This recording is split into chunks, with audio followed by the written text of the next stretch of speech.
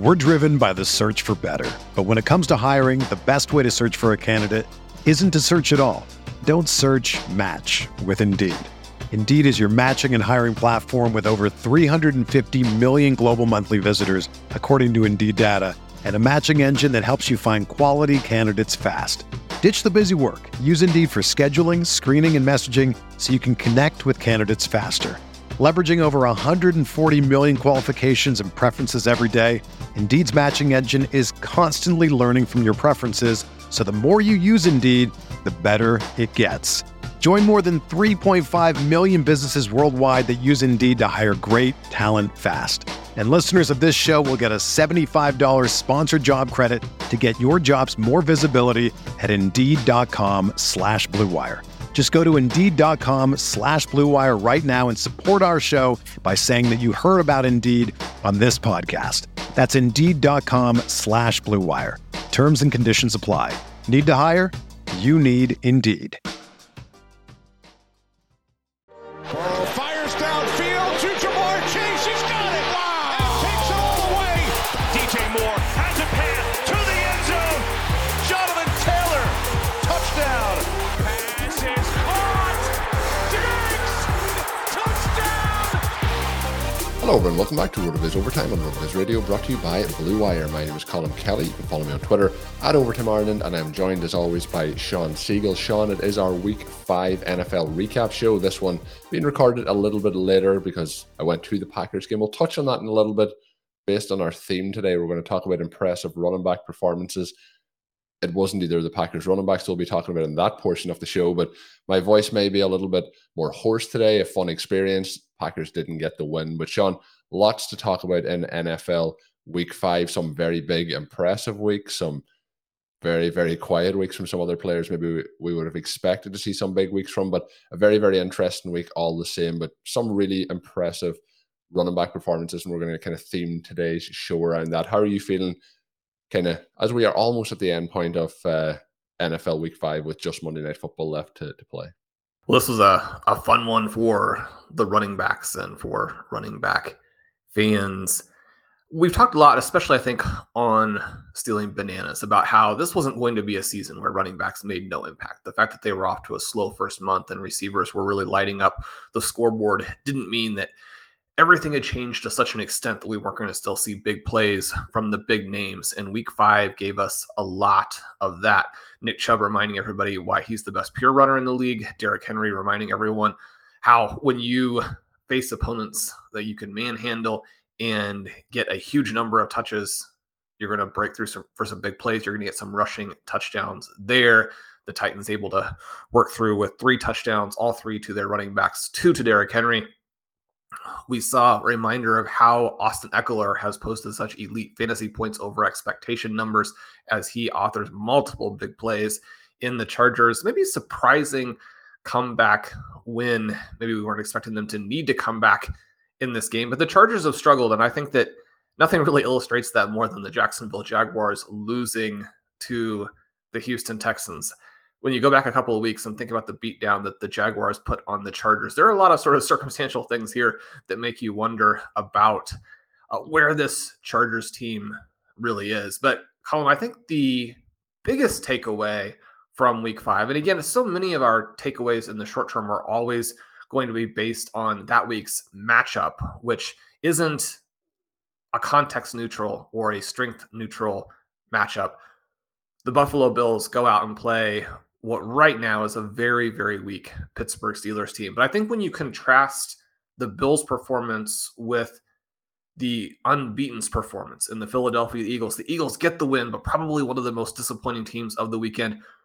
You watch on Sunday Night Football and the Bengals, just yet another debacle from them. Both of the Super Bowl teams from last year are below 500. I mean, a little bit of this is just still trying to come to terms with that AFC Championship game meltdown, but at least until tonight, right? At least until the Chiefs go out and, you know, it's always possible that they have another game like their game against the Indianapolis Colts, but we would expect them to probably put it on the Raiders, even though the Raiders, for 1-3, a very strong team. Just like last week we were talking about the New England Patriots, still one of the best teams in football. They showed that against the Lions, and they gave us a little bit of a sense of how the Lions offense has been a mirage, has been somewhat fueled by the opponents that they have played. Once the Patriots get healthy and get Mac Jones back, they're going to be awfully tough to deal with. But right now, the Buffalo Bills, the Kansas City Chiefs, really just so far ahead of all of the rest of the teams in football. And maybe, again, until the Chiefs play tonight, we have to just say it's the Buffalo Bills. Colin, of those stories, which one jumps out to you? It seems like it has to be the performance that you witnessed where Saquon Barkley is able to get into the open a couple of times, showing off just unreal jets as he does that.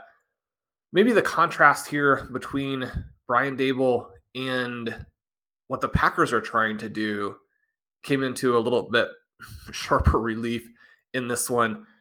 What was your weekend like? What was the experience like?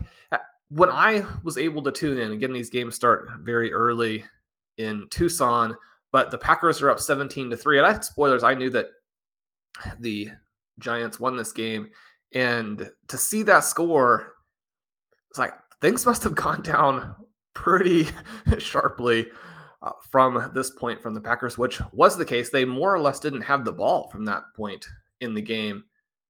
Tell us about Sunday in London.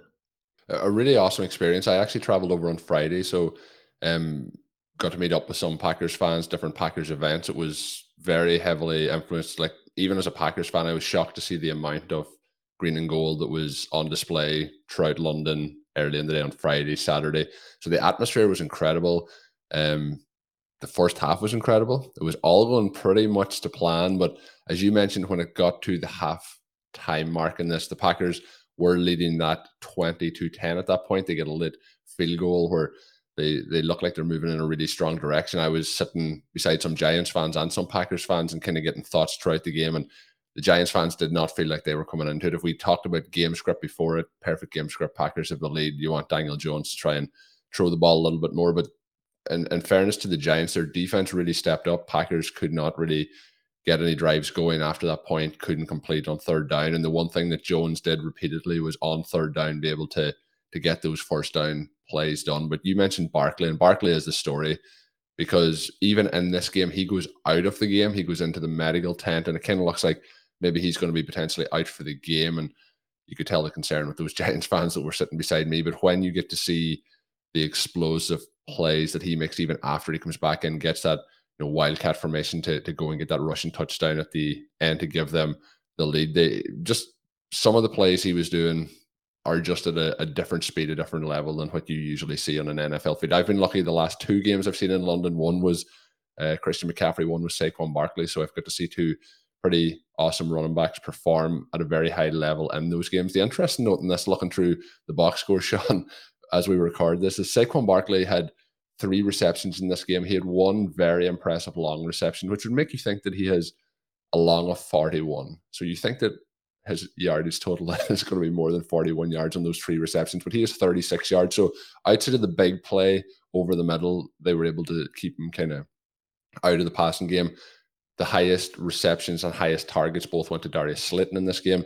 So it was all featured through what they were able to do with Saquon Barkley. So he goes for 70 and a touchdown on the ground, and just, it's one of those days you do not get the result, but you also get to see an absolute world-class talent play. So what was your vision of Barkley? Mine was not of much enjoyment, but it was great to see him back out there and having an awesome finish to the game for him and for the Giants. What was your thoughts watching it from your home?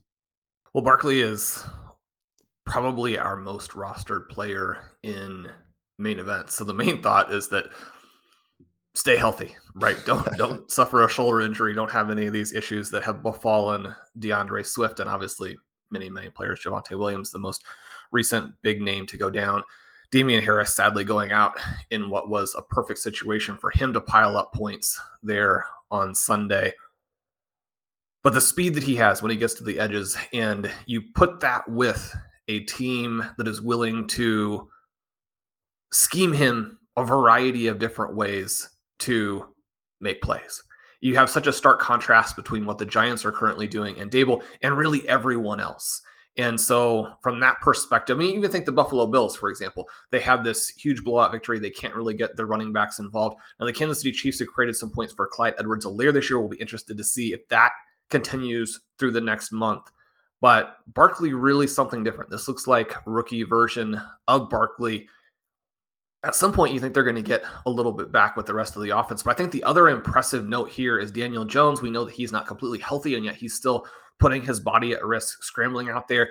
The thing that everyone hoped for this season, if you were going to be on the Giants at all, and mostly you're going to be on the Giants through Saquon Barkley since they don't have other great options. But then also, if you're a Giants fan, you want to see Daniel Jones as an extreme poor man's version of Josh Allen. Obviously, we're not getting the deep passing. We're not getting those dynamic plays in the passing game. But for him to go out there and compete and to use his athleticism, converting these plays on third downs, giving them another weapon, something else to account for in the running game so that defenses can't key exclusively on Barkley. I just think that his effort in this game was really, really impressive. I think this is the type of game where even if he ends up not being the long-term solution for the Giants, this game and this season, similar to what we're seeing right now with the Seattle Seahawks and Geno Smith, I don't think there's any question that these guys are going to be NFL starters now, more or less for the long term.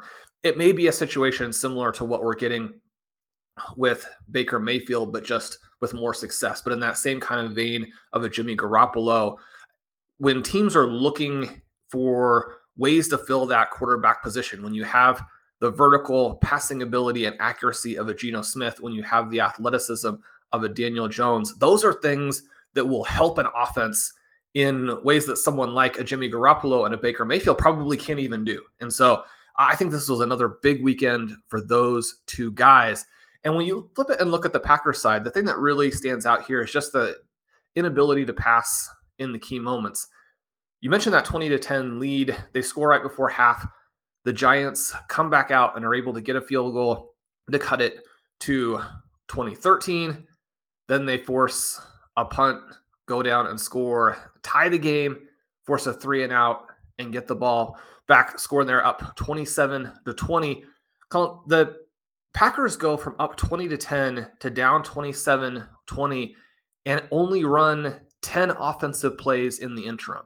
Now, this isn't even really a situation where they've stalled themselves out by playing so slowly and limiting possessions, as much as when you get an 11-play field goal drive from the Giants and then a 16-play touchdown drive from the Giants, you're starting to have the game run out. So when you then go and throw 3 incomplete passes as they do on their 3-and-out drive, you just end up not having the ball. That puts a lot of pressure back on you. When you have this late drive, you go 14 plays, end up with 0 points because you give up the ball on downs at the end.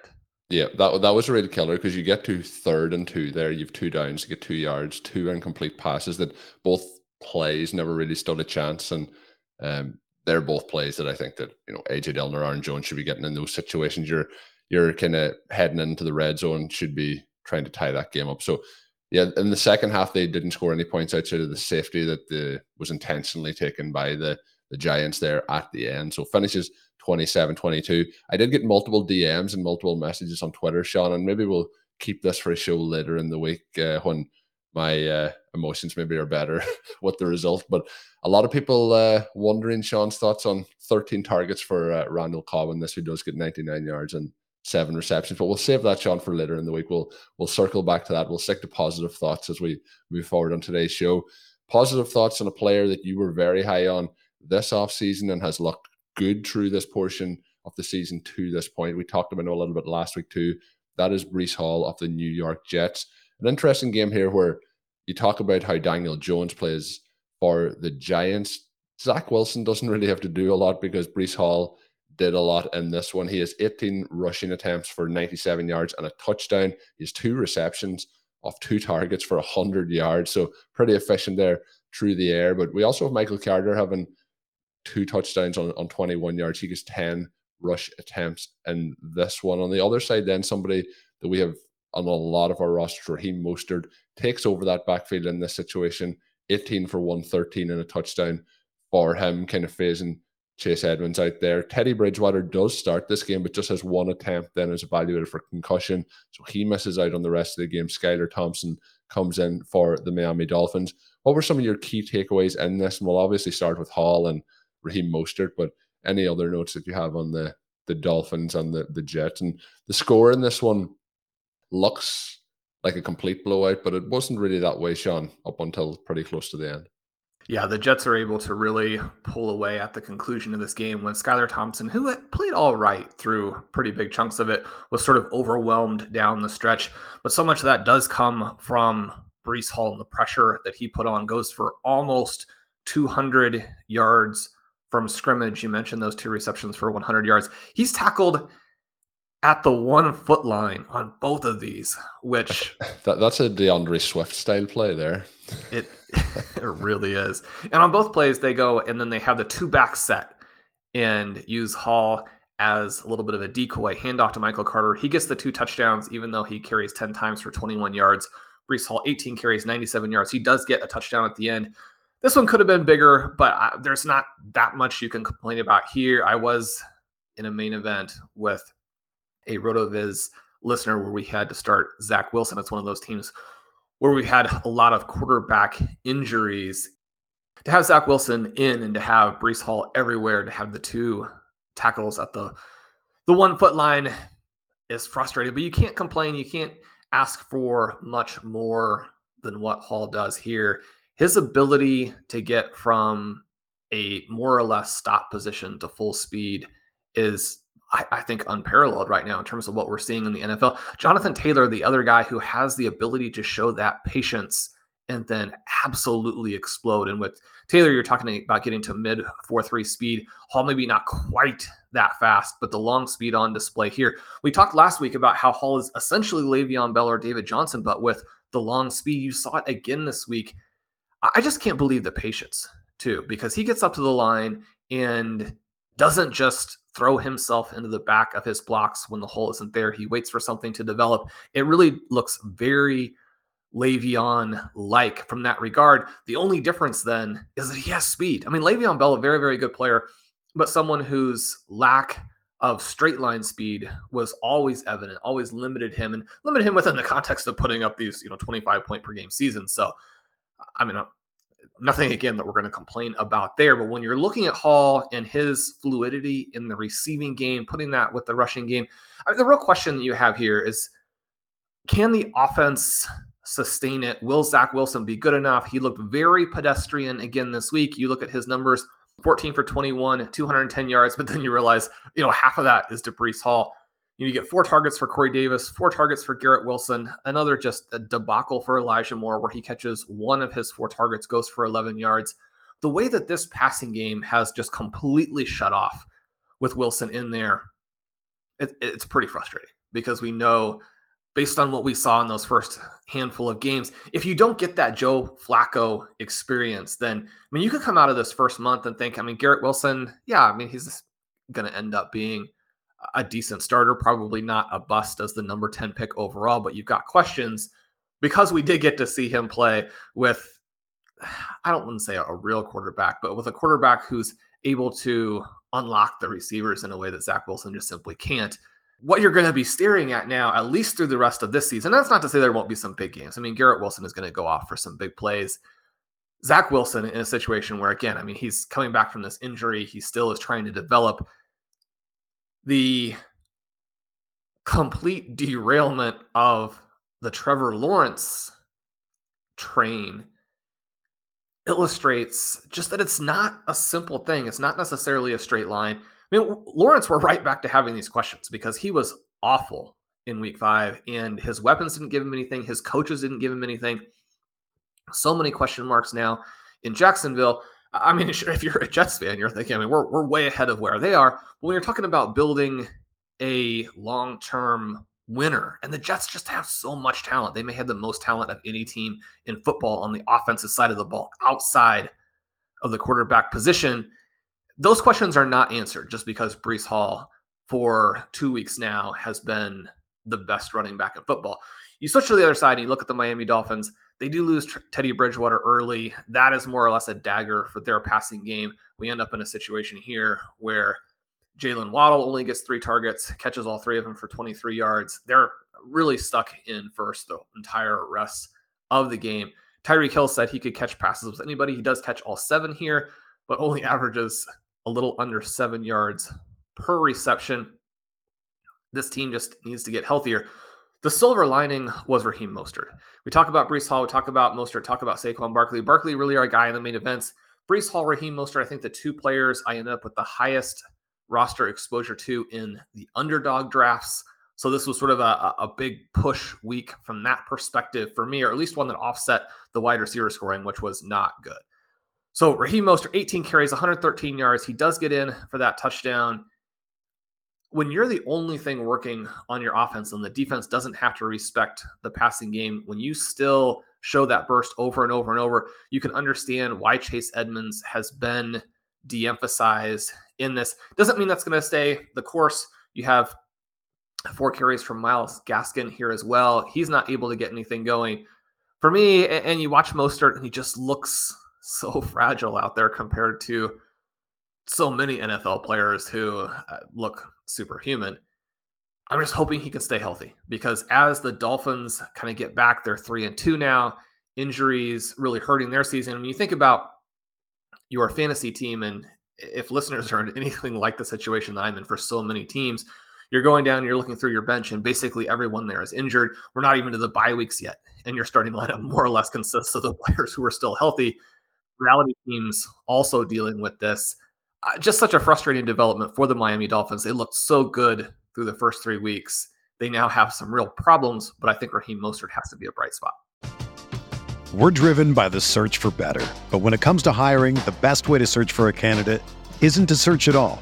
Don't search, match with Indeed. Indeed is your matching and hiring platform with over 350 million global monthly visitors, according to Indeed data, and a matching engine that helps you find quality candidates fast. Ditch the busy work. Use Indeed for scheduling, screening, and messaging so you can connect with candidates faster. Leveraging over 140 million qualifications and preferences every day, Indeed's matching engine is constantly learning from your preferences, so the more you use Indeed, the better it gets. Join more than 3.5 million businesses worldwide that use Indeed to hire great talent fast. And listeners of this show will get a $75 sponsored job credit to get your jobs more visibility at Indeed.com/Blue Wire. Just go to Indeed.com/Blue Wire right now and support our show by saying that you heard about Indeed on this podcast. That's Indeed.com/Blue Wire. Terms and conditions apply. Need to hire? You need Indeed. When you need mealtime inspiration, it's worth shopping Kroger, where you'll find over 30,000 mouth-watering choices that excite your inner foodie. And no matter what tasty choice you make, you'll enjoy our everyday low prices, plus extra ways to save, like digital coupons worth over $600 each week. You can also save up to $1 off per gallon at the pump with fuel points. More savings and more inspiring flavors make shopping Kroger worth it every time. Kroger, fresh for everyone. Fuel restrictions apply. And Sean, when we move into some other of these games, you mentioned briefly touching on the kind of situations the Rams find themselves in against the Cowboys. We have a couple of games where, situations where teams are having to put up huge passing attempt numbers versus the opposition, but really, like this Cowboys game against the Rams, it looks like the Cowboys have had to kind of take it pretty straightforward on offense. Only 16 pass attempts for Cooper Rush, 10 completions, 34 rushing attempts. We get Tony Pollard, 8 for 86 in a touchdown. His long, obviously, on that touchdown, 57 yards. We get Matthew Stafford passing it 42 times in this. We get really nothing happening on their offense, again, outside of Cooper Kupp. Was that a version of kind of what we talked about last week and the same thing happening again? You mentioned Trevor Lawrence as well. He throws 47 times in this for just the 286 yards, but Marvin Jones is 104 yards, but it's pretty much spread around. Not a huge amount happening here in this game, but in that one, Davis Mills just throwing it the 24 times, and they kind of have a similar formula. And both of those games, the box scores are very similar here, but Dameon Pierce, 26 for 99 yards and a touchdown for him there as well. And then the other big passing attempts day, anyway, if we call it that, was Tom Brady, he goes for 52 attempts for 351 yards, the 1 touchdown. The big day there coming from Leonard Fournette, 10 for 81, a touchdown for him through the air. He gets a rushing touchdown as well, 56 yards on the ground.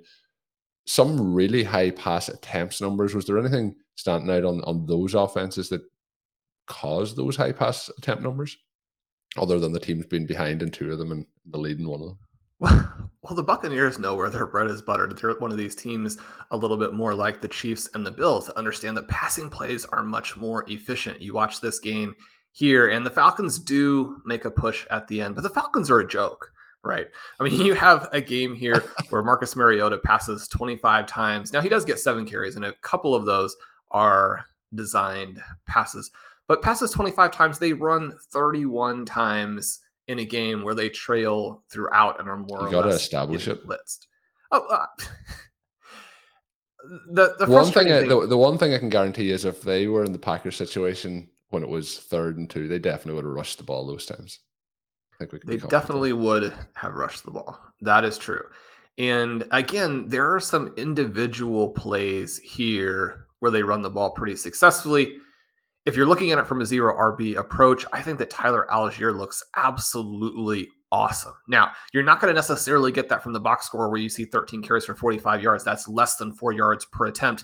Caleb Huntley, a little bit better. Avery Williams, frustratingly, again, if you're trying to play one of those 2 guys, he's the one who actually gets the touchdown. Mariota, the only one of these players who is efficient as a rusher. That's not a surprise. We were expecting the Falcons to have to throw against this Tampa Bay defense.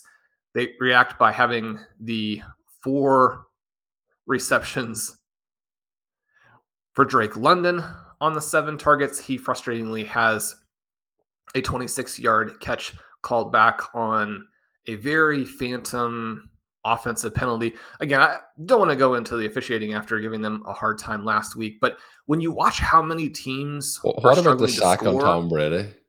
We'll just mention that. We won't get into it, but what is that a penalty? I mean, anytime that you're roughing up Tom Brady, that should be what if you're gently, kind of almost caressing him to the ground to make sure that he doesn't hurt himself?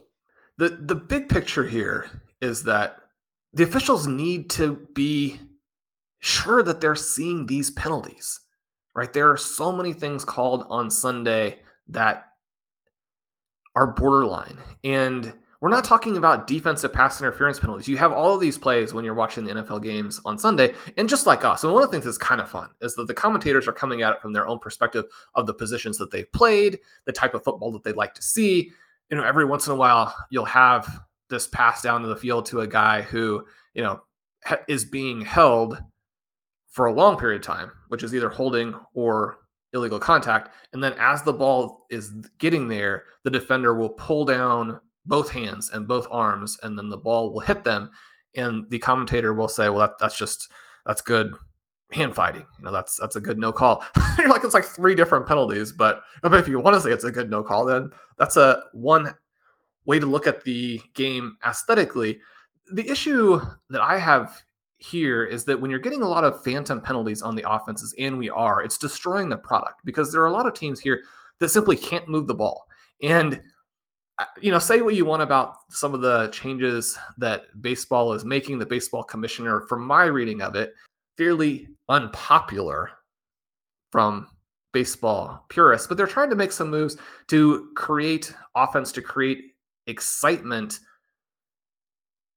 I mean, we need that on NFL Sundays. This was the worst week of just actually watching the games that I've experienced in a long time. So many teams that just are helpless on offense. When you add phantom offensive penalties to that, like we saw in this game, and Arthur Smith, I mean, you don't have to love him, you don't have to agree with the way that he calls plays, but when he watches that play to Drake London and is just trying to explain to the officials, I just don't understand what you're possibly doing. We also had a handful, again, of these phantom offensive pass interference penalties. The Detroit Lions absolutely shellacked, embarrassed by the Patriots. They get shut out after they had been the highest scoring team in football and the best offense by a variety of metrics going into that game. They do actually score a touchdown that's wiped off the board on a completely ridiculous penalty, which is one of these screen plays that the offenses run. This one, another one where the offensive player is just running a pattern, and that pattern takes him into the vicinity of a defender, but he doesn't have the hands up. He's not stopping his route. Let the offensive play. We need those garbage points, right, Colin? No, but again, even if you don't care about it from a fantasy perspective, it's bad officiating, it's bad football, it's bad for the NFL. But the Atlanta Falcons, if you want to be competitive in these games, you have to pass. The Buccaneers are a perfect illustration of that. One of the reasons that I ranked Leonard Fournette in the rest of season running back rankings higher than I had originally is that it became very clear that, number one, he's going to have the workload, and this offense is going to flow through him in a variety of ways. In this game, he has 11 targets. Right? So you can use Leonard Fournette and make him the focal point of the offense without giving him the ball 30 times. In this game, he also has 14 carries for a touchdown. This is a massive game from Fournette. And by using those 11 targets, you're getting him the ball to where he's not having to run through the first line of defenders. The Falcons offense is simply not set up that way, but you can very easily see why these offenses that pass effectively to the running back are able to do things that the other offenses simply aren't able to do. If there's a silver lining for the Panthers, and if you're a Panthers fan or fantasy manager, it mostly is silver linings that you're focusing on. They use Christian McCaffrey more effectively again in the receiving game this week. So from that perspective, they're going in the right direction. Yeah, I thought you were going to say the silver lining for the Panthers was that they fired their head coach. That's going to be more than a silver lining, but we'll see where it goes long term. For some of these teams, you're still mostly choosing from coaching minds that are already on staff. When you fire your head coach this early, you do know now you've lit a fire under some of these guys. You have some incentives to go in a different direction, but it's basically the same coaching staff, just without the guy who is standing there on the sidelines looking like he doesn't know what's going on. Removing that person probably doesn't help that much until next year, but the remaining people now have a chance to make their names a little bit. Hopefully we'll see some creativity from them. At the very least, we'll see a continuation of the better usage for Christian McCaffrey of the last 2 weeks. But again, the Tampa Bay Buccaneers look great in this game. I haven't watched the very end. I'm interested to see how they let the Falcons back into it. The Falcons, and this is one of the things that Ben pointed out on Stealing Bananas, the real concern that you have if you have Falcons players, if you have Bears players, is that even in these games where they're more or less getting blown out, they're going to stick with what they do and just hope that they don't lose by as much. Now, the Bears are able to get all the way back and almost win this game with the Vikings. That is another one that I haven't had a chance to watch yet, but I'm excited to see. We know that the big takeaway from that one is that Dalvin Cook, 2 touchdowns, and Justin Jefferson, again, absolutely unstoppable. He and Cooper Kupp are fighting to be the most valuable player in fantasy, the player who should have been at the 101, the 102. Even with the bounce back at the running back position this week, we still have wide receivers on top. In that game that we kind of briefly touched on, the Carolina Panthers did lose to the 49ers. We do see Jeff Wilson Jr. with a pretty big day again for him. We're on the running back theme, 17 for 120 and a touchdown going his way there. He gets 1 reception on 2 targets for 12 yards and not a huge amount else overly going on. I guess we can say Tevin Coleman gets a receiving touchdown. He gets a rushing touchdown in that one. Sean, another big game this week is the Seahawks and the New Orleans Saints. I don't know how Taysom Hill keeps doing it. I keep saying it's not sustainable. It's not efficient. He continues every so often to score more touchdowns than I can even fathom on the amount of plays that he is in for the Saints. He gets 3 rushing touchdowns in this, 112 yards rushing. He also has a passing touchdown for 22 yards in this game. Another good day for Chris Olave. Gets in the end zone, does miss out on the remainder of that game with a concussion. We see Alvin Kamara get 91 receiving yards, 6 receptions going his way, and then we also see him get 103 yards on the ground. So one of his better days of the season. We see Geno Smith continue to be able to support this offense as they put up 32 points. The sad news coming out of this is Rashad Penny and his injury looks to be a season-ending injury for him. And, you know, this was the most complete start to a season he had kind of really had since he came into the NFL.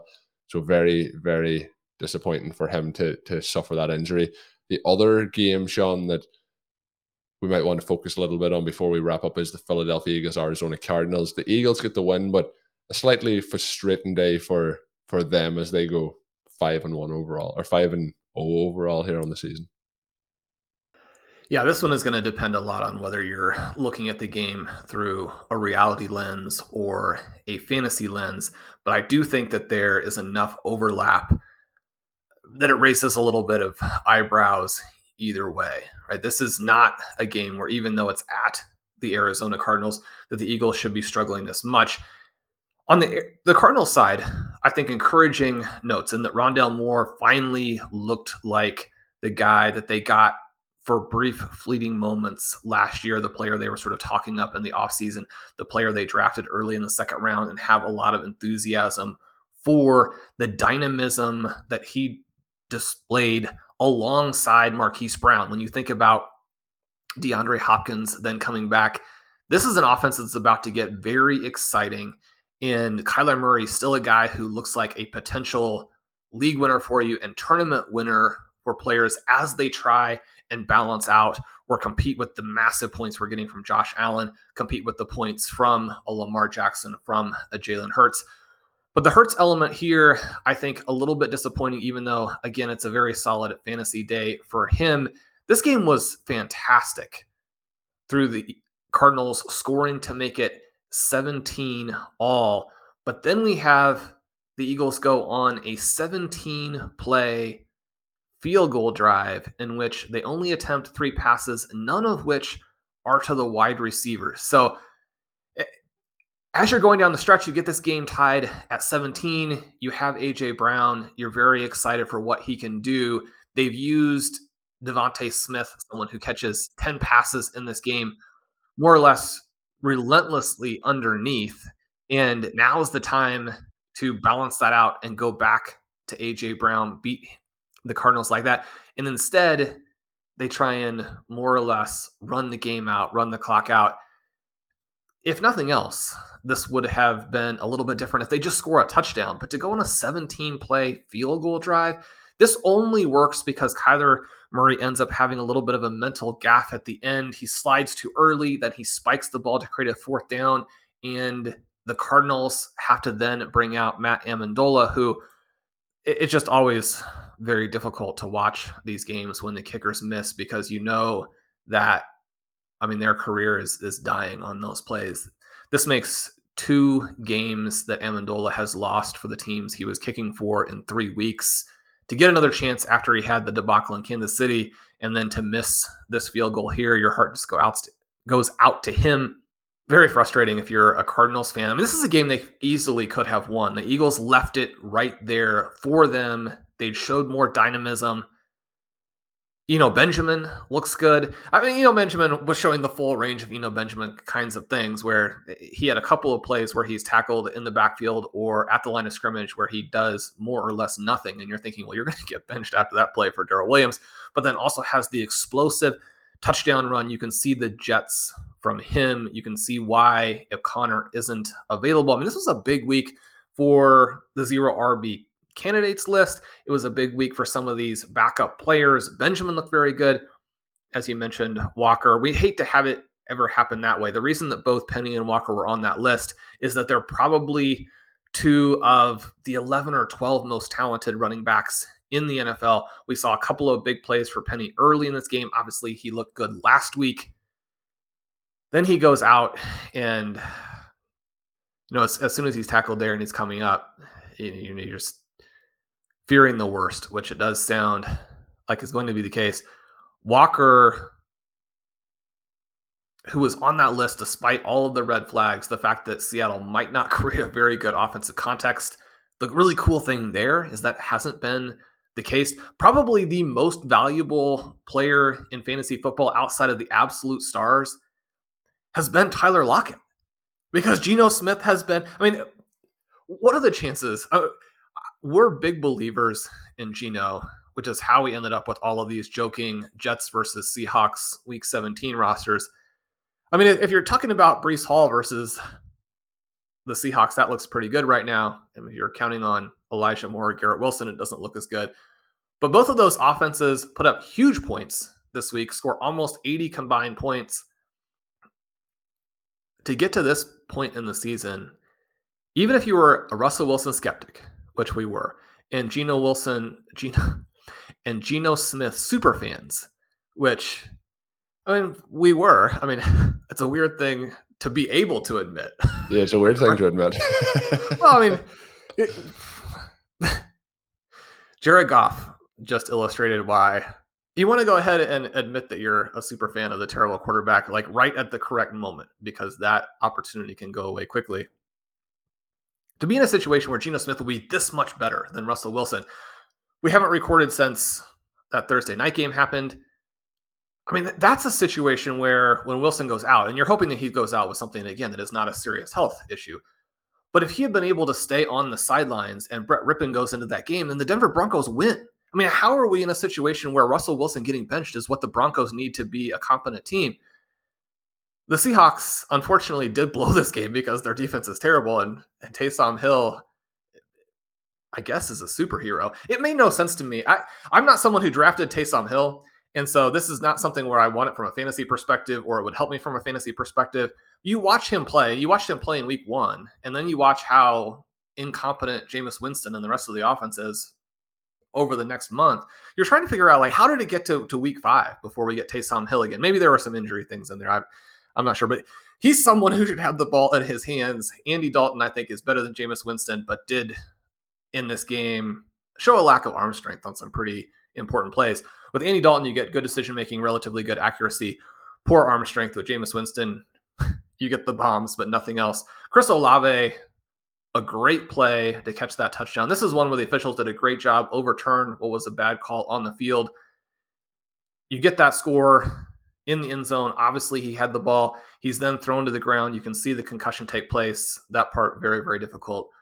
We're hoping that he clears the concussion protocol quickly, not because it's good for fantasy managers, but because the faster you clear the protocol, the better indication that is for your brain health.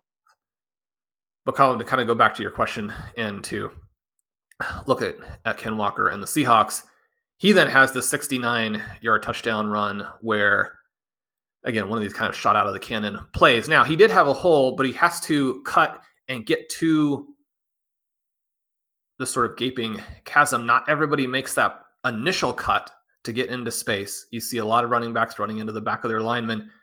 And then to have the speed to take it the whole distance, Walker does look like someone who will be a league winner. The reason both Penny and Walker were on that list was that you're hoping that they could somehow both stay healthy. But one of the things that we've witnessed over the first month, and it may be the most frustrating thing in a weekend of frustrating developments at the receiver position, you get the 0 from T. Higgins. And from a reality perspective, if there's a chance that the guy can play, you want him to be active. And if he can help you, he can help you. It is tough for fantasy managers who take that 0, who wait on him all day. And when you get the all clear, you get the thumbs up, you know the player's going to play. You can't really bench T. Higgins. And yet, especially for our lineups, where we often have 8 very viable wide receivers, you prefer not to have that 0 in there. A lot of good, a lot of bad, a lot of fun big plays, especially at the running back position in week 5. I'm excited for tonight's game. We get some Chiefs, we get some Raiders. That's the perfect way to finish a weekend of football.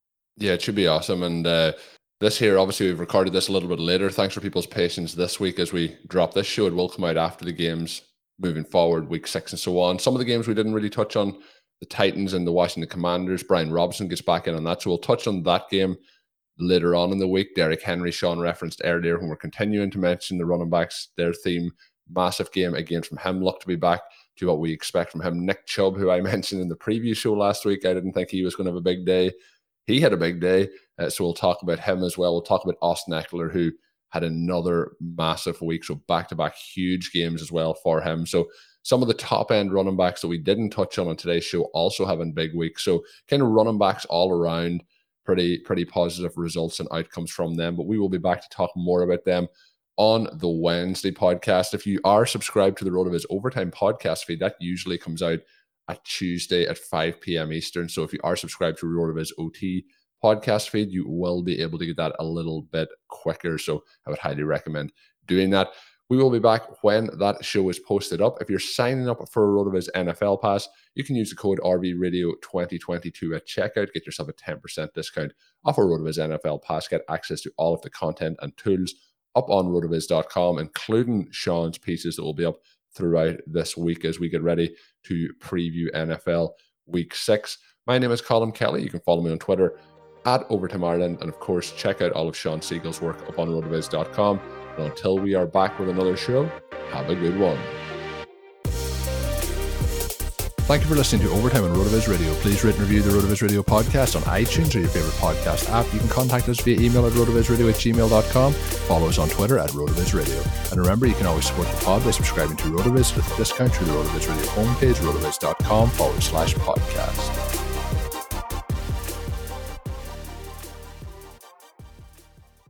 Mother's Day is almost here, and you can get her the most beautiful time-tested gift around. A watch she can wear every day from Movement. Whether your mom is into classic dress watches, rare and refined ceramics, or tried and true bestsellers, Movement has something she'll love. And right now, everything at Movement is up to 50% off site-wide during their Mother's Day sale. A watch is a gift that celebrates all the time you spent with mom. And a Movement watch is even more than that. Movement uses industry-leading materials for their fresh, modern watch designs, from technically complex ceramics to vintage-inspired style, all for an incredible value your wrist and wallet will both love. And with one-size-fits-all convenience and fast free shipping and returns, it's a stress-free shopping experience. Save big on the best Mother's Day gift ever with Movement. Get up to 50% off site-wide during their Mother's Day sale at mvmt.com. Again, that's up to 50% off at mvmt.com.